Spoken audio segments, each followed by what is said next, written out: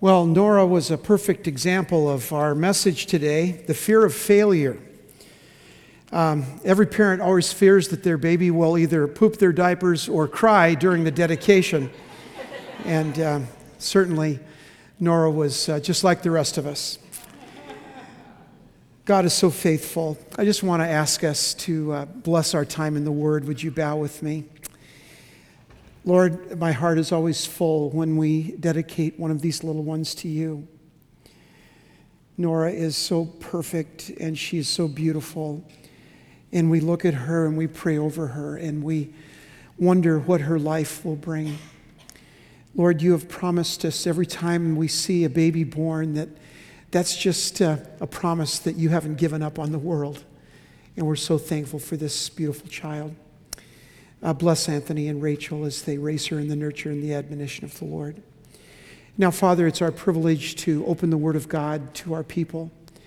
My prayer is that not only would we open this Word, but that their hearts, their souls, their minds, their hands, their ears would be open to your Spirit.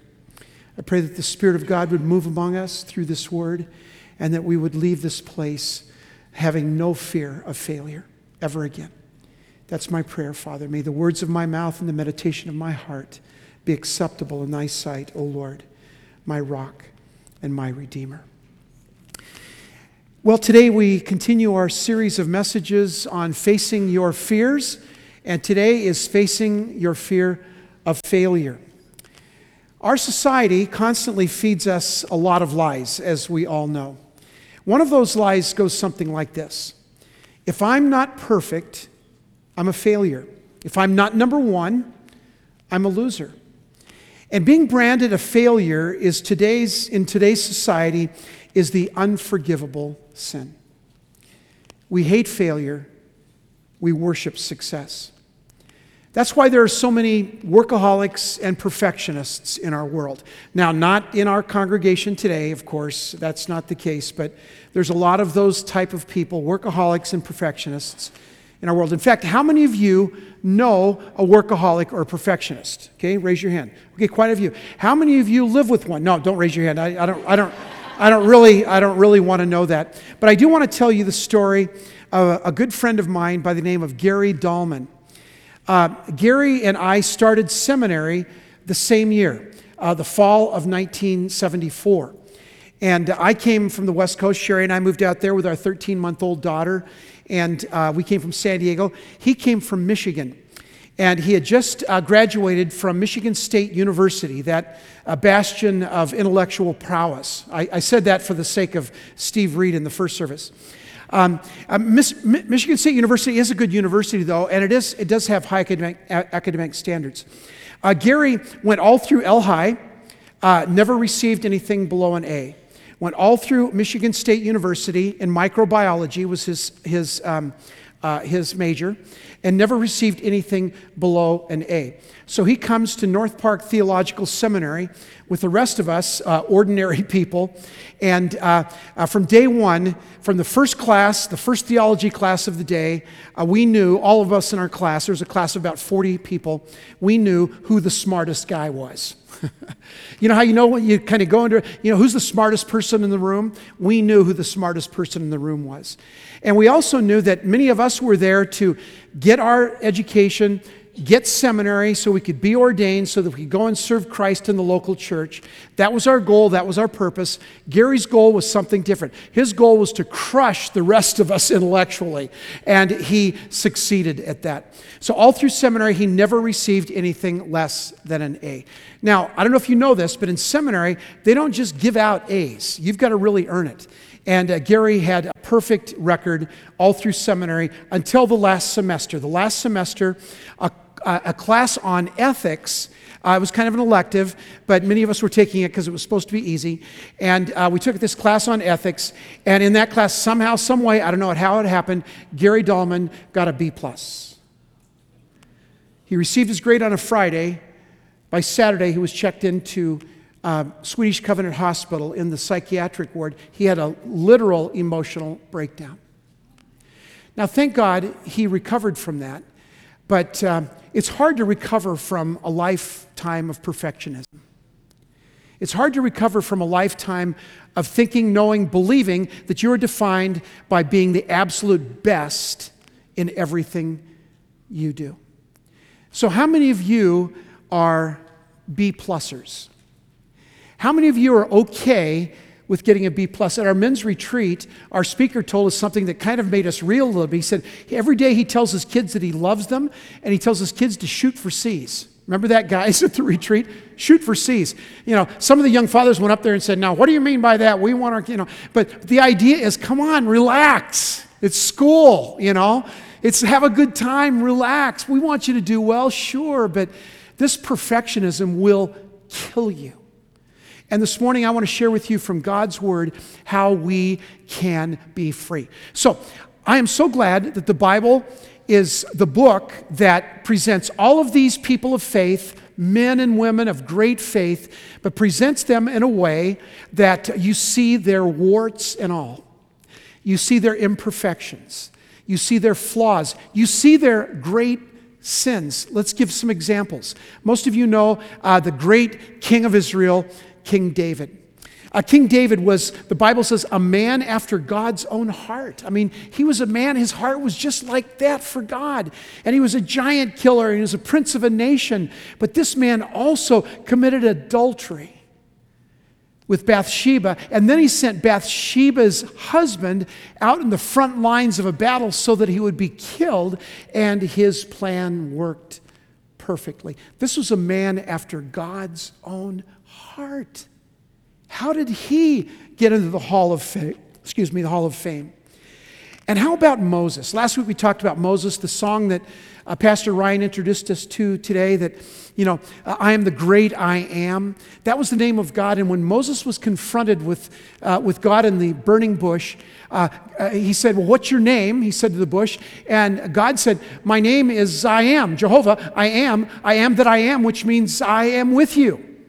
But Moses didn't really believe that, because Moses said, you know what, God, I was this guy that, in a fit of rage, killed one of Pharaoh's servants. I'm this guy that doesn't have the ability or the strength to go and deliver the children of Israel from Egypt to a promised land. I can't do that. And he kind of whined and said, I can't do it. And this was a man who was supposed to be the leader of a nation, a failure. Or how about probably the biggest failure of all in the Bible? Anybody, Sherry, that wasn't in first service, anybody want to take a guess of who that would be? Go ahead, say it out loud. Peter, yes, Peter.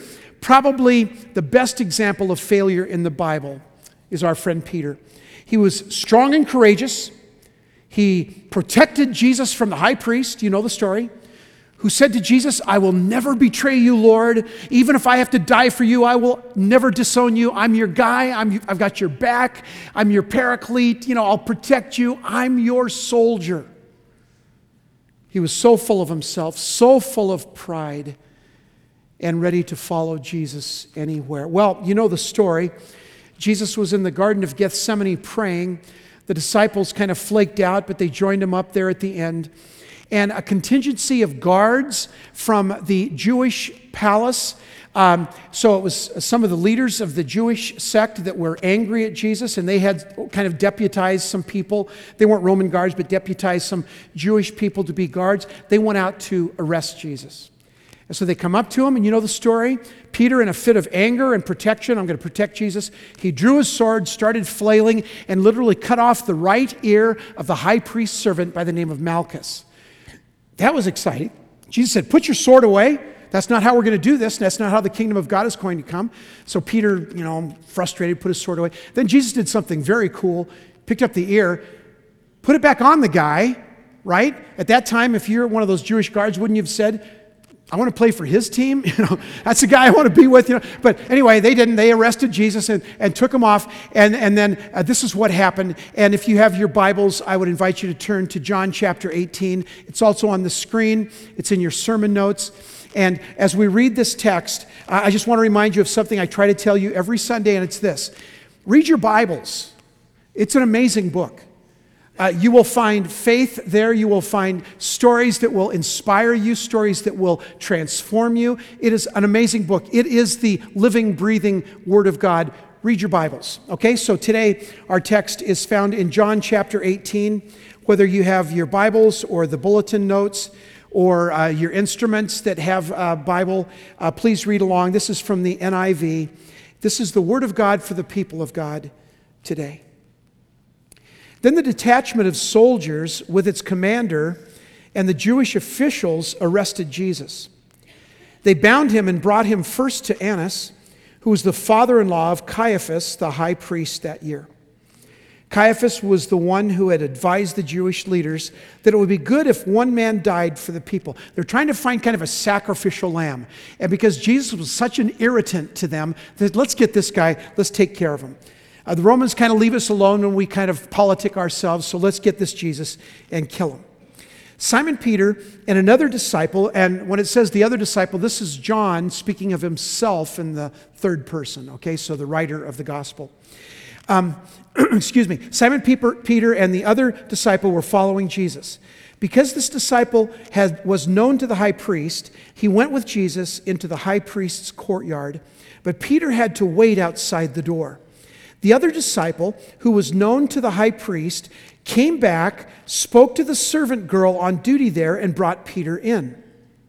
"You aren't one of this man's disciples too, are you?" she asked Peter. He replied, "I am not." You say, wow, what happened, right? It was cold, and the servants and officials stood around a fire they made from a heat to keep warm. Peter also was standing with them, warming himself. By the way, let me just pause here. That's a whole nother sermon. We'll do that sometime. When you decide that you're going to warm yourself in the enemy's fire, you're going to always be in trouble. And that's what happened to Peter, okay? So let's move on. So they asked him, "You aren't one of his disciples too, are you?" He denied it, saying, "I am not."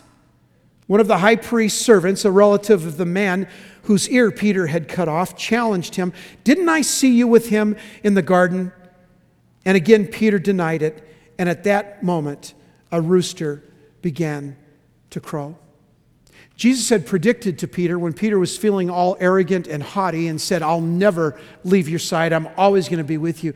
Jesus predicted that he was going to deny Christ 3 times before the rooster crowed, and sure enough, it happened. Think about what a colossal failure Peter was. And maybe think about your own life. Have you ever been a failure? Well, of course we have. God, I'll walk with you through the fires of hell. You're in a situation that's tough. God, if you just get me out of this situation, I'll serve you all the rest of my life. I remember when I was a teenager, I was surfing in San Diego, and I just crashed big time. And in those days, we had the longboards, the big old honking things. And I was hit on my back, not on my head, but on my back by the board. And it just knocked me down. And I was disoriented, and I didn't know where I was, and I was flailing around. And I remember in that moment, I said, "God, if you rescue me, I'll serve you for the rest of my life." Now, I made that promise like 100 times in the next few years because I'd always kind of forget it, when things started going well. But haven't you ever been like that where you've just really failed God and say, okay, now I'm really serious. Now I'm really going to serve you. Now I'm really going to be a good Christian for you. But we fall. And if you're like me, we fall spectacularly, like Peter. Now, if you've ever slipped up or skinned your spiritual knee, you're just like Peter, and you're just like me. God doesn't whitewash the failings of his people. He never winks at sin and says, "Oh, it's okay. It's no big deal." It's always a big deal when we break the heart of God. Because he doesn't want us to deny our failure. He doesn't want us to hide from our failure. He wants us to face it squarely. There's power in failure if it's properly understood. But if we don't face our fear of failure, we run the risk of falling into a couple of traps. I've already alluded to those. One of the traps we can fall into is the what if trap. What if I fail? We're immobilized by fear. We're cautious. We're far too concerned with the risks. I remember my freshman year of high school, back where I lived, there was no such thing as Little League football, what they call Pop Warner football now. So I never had a chance to play when I was a kid except in the sandlot, playing in the sandlot. And so I didn't really know if I was any good. I mean, I knew I was better than some of the neighborhood kids, but I didn't know if I was any good. And I almost didn't go out for football for fear that if I did, maybe I would fail, and that would be embarrassing because I love football. And I remember my dad said, Dwayne, you're only a failure if you don't try. Man, if you try and you don't make it, so what? Then you play the violin. Thank God that didn't happen. I wouldn't have been any good at that. But you got to go for it. So the what if trap. I just finished a book, the most recent book by Jeff Shara on the Civil War, and it's about the siege at Vicksburg, Mississippi, in the spring of 1863. And in that, the Confederates were kind of pinned down in Vicksburg, but they knew, Robert E. Lee told them, don't you give up that city. It was a port city. It's where they were getting all supplies to the rest of the South. It was right on the Mississippi, and they knew they needed to hold Vicksburg, Mississippi. And he said, you hold that to death. You do whatever you can. But they didn't have enough troops. Grant's troops were overwhelming, and they didn't know. So they were waiting for help. They were all entrenched. They were dug in. They were entrenched, but they were being picked off by the Union soldiers. And we knew it was just a matter of time that they would be totally destroyed if they didn't get help. So Pemberton was on his way, General Pemberton, but there was another general, General McClernand, who was supposed to be on his way as well. But McClernand, a year ago, had failed at another fight. And so when he got his orders to come and support the South from the South, he said, it's too dangerous, I'm not going to go. And the reason they lost Vicksburg, and they lost it big time, they lost thousands, they lost almost as many soldiers at Vicksburg as they did at Gettysburg. The reason they lost is because one man decided it was too much of a risk to get involved. Is that you? I mean, some of you are in that what if trap. Well, what if I fail? What if I don't do well? Well, there's another trap that we can fall into, and that's the performance trap. This is the person who is so afraid of failure that they literally spend themselves to ensure failure doesn't happen. Maybe some of you are like that. You certainly know someone who's like that. They become workaholics. They're consumed with doing everything perfect. They set standards that are unrealistic. Exhaustion results, and discontentment and self-destruction. The problem with the performance trap is that the society applauds us. I've known many pastors who have fallen into this and literally have had to leave the ministry because of the tremendous stress. They fell into the performance trap because you know what? You can ask Pastor Brandon or myself anytime. When we go home from work every day, it's not over. We didn't have a checklist, say, okay, well, I got everything done today. There's always more people, there's always more situations. And so you have to leave it with the Lord because you know you're going to fail, you know you're not going to be available, you know you can't do everything. And so we have this discontentment when we find ourselves as perfectionists. So how do we face the fear of failure? Well, I want to share 4 things with you from Scripture, 4 kind of antidotes to the fear of failure, 4 keys from the Word of God. The first key is this: we need to accept the fact that everyone fails.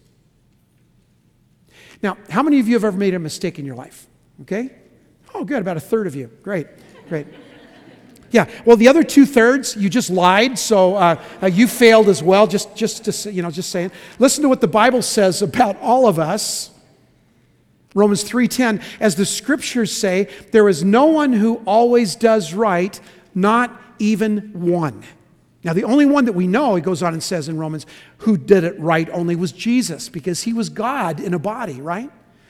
But as the Scriptures say, there is no one who always does right, not even one. We had a visitor in the first hour. I forget his name. His name was Arnold.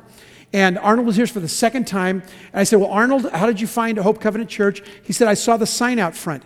He said, I read it, no perfect people allowed. I said, well, there's a church that'll let me in. And so he came into church and he realized, like all of us, that we will never make perfection until, praise God, one day we get to be with the Lord, right? But right now on this planet, on this little rock that we call earth, we are imperfect. As the Scripture says, there was no one who always does right, not even one. Romans 3:23.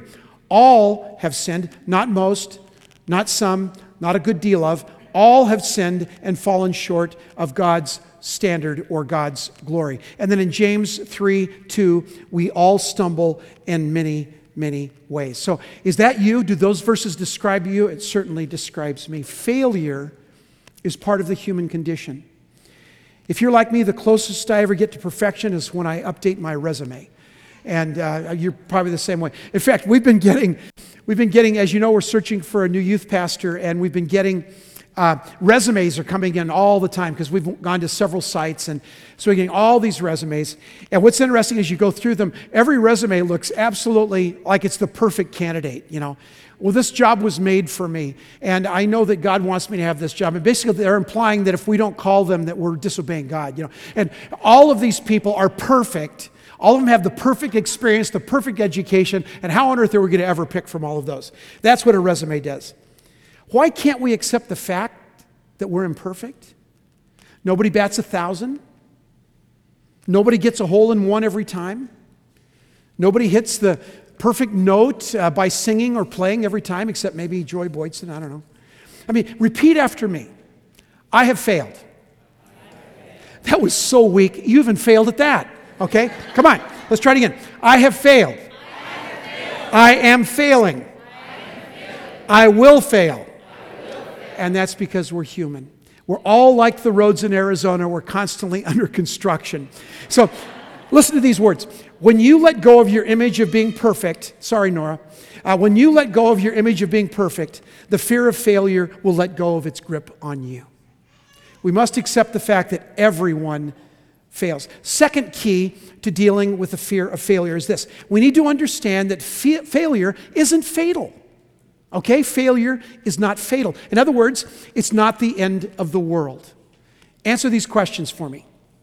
Was Babe Ruth a failure? No. Well, be careful, because every 7 out of 10 times he went to the plate, he made an out. Over his career, 1,330 times he struck out. At the time, it was a record. Now, he did hit 714 home runs, but almost twice as often that he hit home runs did he strike out. What would have happened if Babe Ruth had have said after the first time he struck out, well, I'm not very good at this, I'm going to quit, I'm not going to do it anymore? Or how about the novelist John Creasy? Is he a failure? Of course not. He published hundreds of books, very good author. But did you know that he received 753 rejection slips before his first book was published? How about Greg Norman, wonderful golfer? Was he a failure? He choked big time at the 1996 Masters. It was called, quote, the greatest collapse in major tournament history. Listen to what Norman said after that tournament. He said, by the way, he's a Christ follower. He said, I have a good life. It's not the end of the world, losing a major championship. I am disappointed, but I'm not going to be like Dennis Rodman and headbutt the official, okay, if you remember that. I love the game of golf. It's given me a lot and will give me a lot more. That does not sound like a failure to me. And how about, let's go back to our friend Peter. Was he a failure? I mean, he denied Christ 3 times at crunch time. And when Jesus needed him the most, he failed him. If we judge Peter after this incident, we would have to label him as a failure. But that's not the end of the story. In fact, if you don't remember anything else in this message today, remember that one phrase. It's not the end of the story. Your failure, it's not the end of the story. In fact, your life, you think you're writing your life, and in a lot of ways you are, but God says, I promise you that I'm going to write the end of your story. I'm going to be with you in writing the end of your story. Always remember, that concept really matters. It's not the end of the story. So let's look at what happened with Peter. He failed Jesus 3 times. And so, okay, after that failure, he was crucified. We don't know what happened to Peter, except he went off and he cried a bit and was feeling badly. Doesn't show up again until the resurrection. Everybody shows up at the resurrection. Now, that's pretty cool. So Jesus is resurrected. He invites Peter by name to come and join him in the upper room, which he does. And they have some kind of a connection. We don't know exactly what was said there, but at least Jesus spoke to him, so he wasn't that mad at him, right? So, but Peter's still feeling kind of squirmy. So then a while after that, before his ascension, there was 40 days between the resurrection and the ascension. Sometime in there, the disciples were out in a boat fishing. Peter was among them. He was the chief fisherman. And as they were fishing, they weren't catching anything. Jesus hollered. He's on the shore, right? And he's looking good because he's Jesus and he has this brand new body. Doesn't have all these stripes and marks all over his body from the crucifixion. He shows them hands like that, but he's really good. He's the Shekinah glory. He's beautiful. He's glorified. He's just this shining, radiant person. And Jesus said, hey, throw your nets on the other side of the boat. And so they did, and they got hundreds of fish. And after that, Jesus said, why don't you guys come on shore and let's talk. And so they come on shore, and Jesus, this is cool, the resurrected Christ. I mean, he's got this glorified body, right? He's like perfect. And and what does he do? He cooks some breakfast. It's pretty awesome. So he's cooking up some bass, and maybe some potatoes, and he's feeding the disciples. And then when he's feeding them, he says, hey, Peter, come here, I want to talk to you. That's the moment that Peter was not looking forward to. Because they haven't had this real heart-to-heart yet, we don't think. At least doesn't say in the text. They haven't had this heart-to-heart yet. So Peter said, oh, here it comes. I'm going to be hammered for denying him, and I deserve it. I'm ready to take it. So Jesus said, I want to talk to you. And then Jesus asked him a question that he completely didn't expect. And here was the question. He didn't say, Peter, why did you sin? Why did you deny me? That crushed me. Or he didn't say, Peter, I thought I could count on you, but look how you failed me. Didn't say that. Here's what he asked Peter. He said, Peter, do you love me? That is so beautiful. Because so often we think that the problem is our sin. The problem is usually not our sin. The problem is our love. What are we loving? Are we loving something more than Jesus? That's usually when we get in trouble, right? So he says, Peter, do you love me? And Peter, I'm sure, was embarrassed and didn't know what to say. So he said what any of us would say, yes. Thinking in spite of my actions, yes, Jesus, I love you. And then Jesus said something extraordinary. He said, then feed my sheep. He said, what does that mean? Well, what Jesus was basically saying is, Peter, I'm passing on to you the mantle of taking care of the church of Jesus Christ when I ascend to heaven. I'm leaving this to you. The other guys, you guys have a big job to do. Here's your job. Go and win the entire world for Jesus. Feed my sheep. Take care of my lambs. In other words, take care of the disciples, take care of the other Christ followers, oversee the whole thing, and Peter did that very well. And I want you to do that. So he said, feed my sheep. So Peter said, okay. And then Jesus said, I've got another question for you. And Peter said, okay, what's the other question? He said, Peter, do you love me? And I'm sure at this point he's saying, oh man, he didn't believe me the first time. Did I say it wrong? Did I say it funny? Lord, you know that I love you. I love you. And Jesus again said, take care of my lambs. Third time, Peter, do you love me? With all my heart, Lord, with all my heart, I love you. Take care of my sheep. So this colossal failure, Peter, this man who could have done so many things right, did so many things wrong, this is the guy who Jesus gave responsibility over his most precious possession, the Christ followers, the believers, the body of Christ. Throughout Scripture, we find that God taps on the shoulder failure after failure after failure and tells them, I have a job for you. I know it sounds above your pay grade. I know it sounds like you can't do it, but I have a job for you, and this job is coming directly from the Father in heaven to you, and I want to give you that responsibility, and I know you failed before, but listen, my love will sustain you. My forgiveness will overwhelm you. My mercy will simply lie on you. You can do it. Fear of failure. We have to completely remove that. So Peter goes on and he says, okay, I've got this mantra. I don't know what to do with that. And then we find that there's this amazing picture of what happened just a short while after that. Again, if you have your Bibles, if you turn to Acts chapter 2, we want to look at what happened. So we don't know how many days, but after Jesus ascended to heaven, but it was shortly, there was this feast of Pentecost in Jerusalem that meant all the Jews from all over a good part of Asia Minor would come to Jerusalem to celebrate Pentecost. And so there's people there from everywhere, and there were thousands and thousands of people. And Peter, blessed and anointed by the Holy Spirit came on him at Pentecost, started preaching to the crowd. And this is amazing. And he's preaching, he's telling them about Jesus. And let's pick it up in verse 36 of Acts chapter 2. Therefore, he's preaching, let all Israel be assured of this. God has made this Jesus, whom you crucified, and Peter might have said, and whom I denied, both Lord and Messiah. When the people heard this, they were cut to the heart and said to Peter and the other apostles, brothers, what shall we do? Peter replied, repent and be baptized, every one of you, in the name of Jesus Christ for the forgiveness of your sins. And you will receive the gift of the Holy Spirit. The promise is for you and your children and for all who are far off, for all whom the Lord our God will call. With many other words, he warned them and he pleaded with them, save yourselves from this corrupt generation. Those who accepted this message were baptized, and listen to this, and about 3,000 were added to their number that day. So here's this colossal failure, Peter, who runs and hides at the crucifixion. God gives him a second chance and says, Peter, I've got a job for you that you won't believe. I want you to take care of my most precious possession, the church of Jesus Christ, the body of Christ, the disciples, and all these other believers. I want you to take care of them.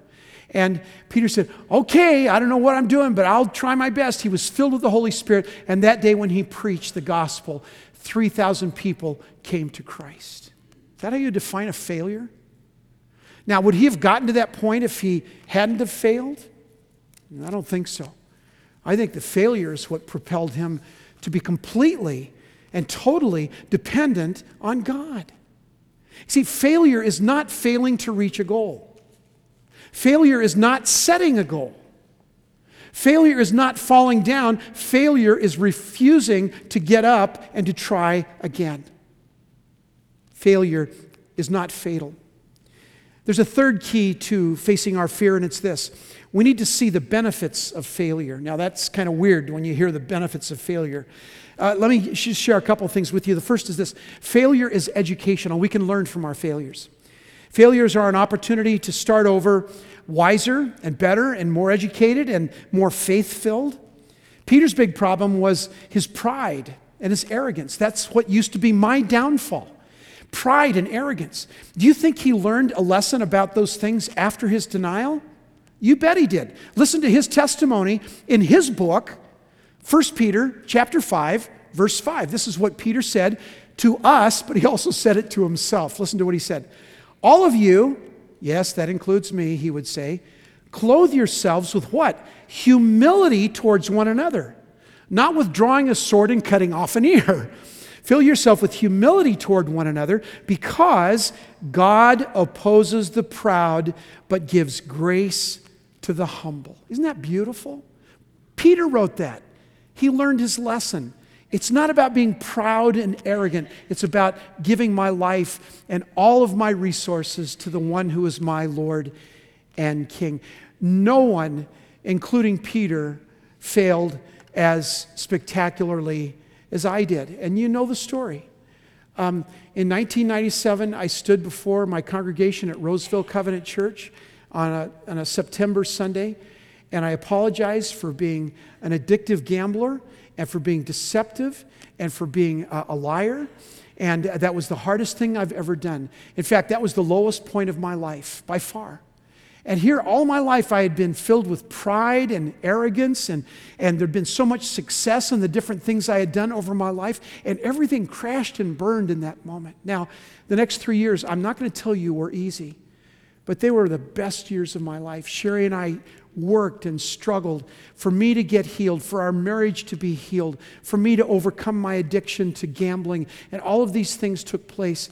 And 3 years later, we were able to stand before the congregation at Roseville again and apologize again. And then they allowed us to to serve them communion. Now that was the grace of God. Even though I had this amazing failure in my life, God said, I'm going to give you a second chance, just like Peter.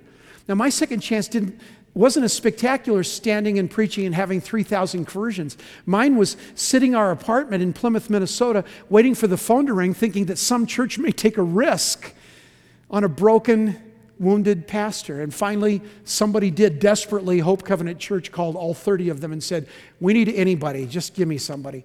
And so they got me. But here's the news of God's grace. Through that broken-hearted man, God has used me in ways I never thought would be possible to bring healing and hope to people for these last 14 years. Out of a terrible, and I don't recommend that any of you fail like that, but if you do, God says there's hope because only God can pick you up, only God can bring you healing, only God can give you grace. The testimony of God's word is that we can be healed from this failure that we call life. There's a last thing that we need to experience failure in a way that will be helpful, and it's this. We need to remember that God stands ready to forgive. We need to remember that God stands ready to forgive. Psalm 103, 13 and 14, we read these words. The Lord has mercy on those who respect him. As a father, he has mercy on his children. He knows how we were made. He remembers that we are dust. I wonder if you remember that you are dust, that you were made from the soil, literally. The Bible tells us that God took dust from the ground and shaped it and breathed life into it. Sometimes we forget that we are human beings. In fact, let's just do this. Turn to somebody and say, you're a pile of dust. See, yeah, wasn't that affirming? Yeah. Listen, folks, God wants us to strive for godliness, but he recognizes our imperfection, our dustiness. God is never shocked by my failures. And here's the best news of all, that God loves me in spite of my mistakes. God loves you in spite of your failures, your sins, and your mistakes, in all of my dustiness. God never stops loving me when I mess up. God never stops loving me, whether it's the good days or the bad days. You see, God loves me unconditionally. God's love toward us is not performance-based. God's love toward us is just like the father of the prodigal son. When the prodigal son came back from this horrendous failure of his life, and the father embraced him and kissed him and wouldn't let him go. Some of you grew up in homes that were performance-based. You were never good enough. Your grades were never good enough. The expectations were such that it felt like a burden to you. Can I please tell you some good news this morning? God is not like a perfectionistic parent. God loves us and keeps on loving us even when we fail. And when we fail, God does two things if we ask. He forgives us completely, and he gives us the power to start over. Boy, I want that with all my heart. Some of you might say, well, but Pastor, you don't know how bad my life is. You don't know how bad my sin is. You don't know how often I've failed. You don't know how often I've looked at pornography when I didn't want to. You don't know how often I've gossiped and lied when I didn't want to, and how many times I've failed over and over and over and over again. Let me say this and say it clearly. There is nothing that you can do that will make God love you any less. The blood that he shed on the cross covers all of your sins. You're his child. You're not perfect. You're dusty. I understand that. But God loves you, and he graces you every day. And he says, listen, you have an opportunity now. You can start over. Soren Kierkegaard, great theologian, said it this way. Despairing over one's sins is perhaps the greatest sin. In other words, not believing that the blood of Jesus can wash away your sins and give you a fresh start is perhaps the greatest sin of all. Dallas Willard's paraphrase of Romans 8:28 is this: nothing irredeemable can happen to you. Do you believe that? Isn't that beautiful? Nothing irredeemable can happen to you. Yeah, but I don't always do the right thing. I sin. Yeah, I understand that. You're still dusty. I get that. Okay. I believe God wants to say something to every person in this room as we close. These are action steps, okay? You pick out the one that is for you. Maybe it's all three of them.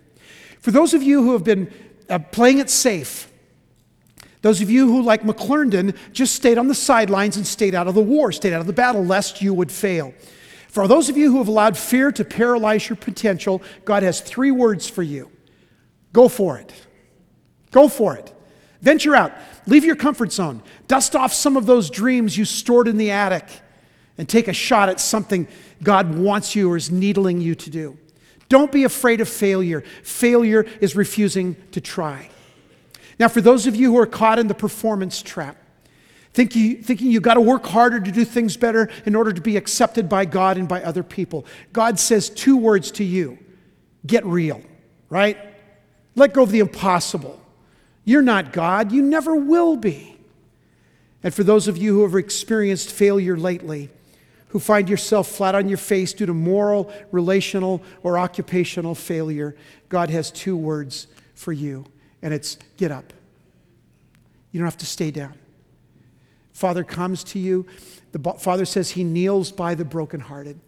He comes to you. He lifts you up. Peter said it this way. Peter said he lifts up the humble. Let me tell you what those words mean that Peter spoke. When he says he lifts up the humble, he literally picks you up, and then it's like Jesus takes your face in his hands, and he says, listen, I love you. I forgive you. I've redeemed you. I know you failed. I know you've dropped the ball many times, but listen, now's a new day. I love you. You're graced, you're forgiven, you're loved. Now go and serve the Lord with all your heart. That's the kind of God that we serve. God wants each and every one of us to say, you know what, this failure thing, it's not working for me.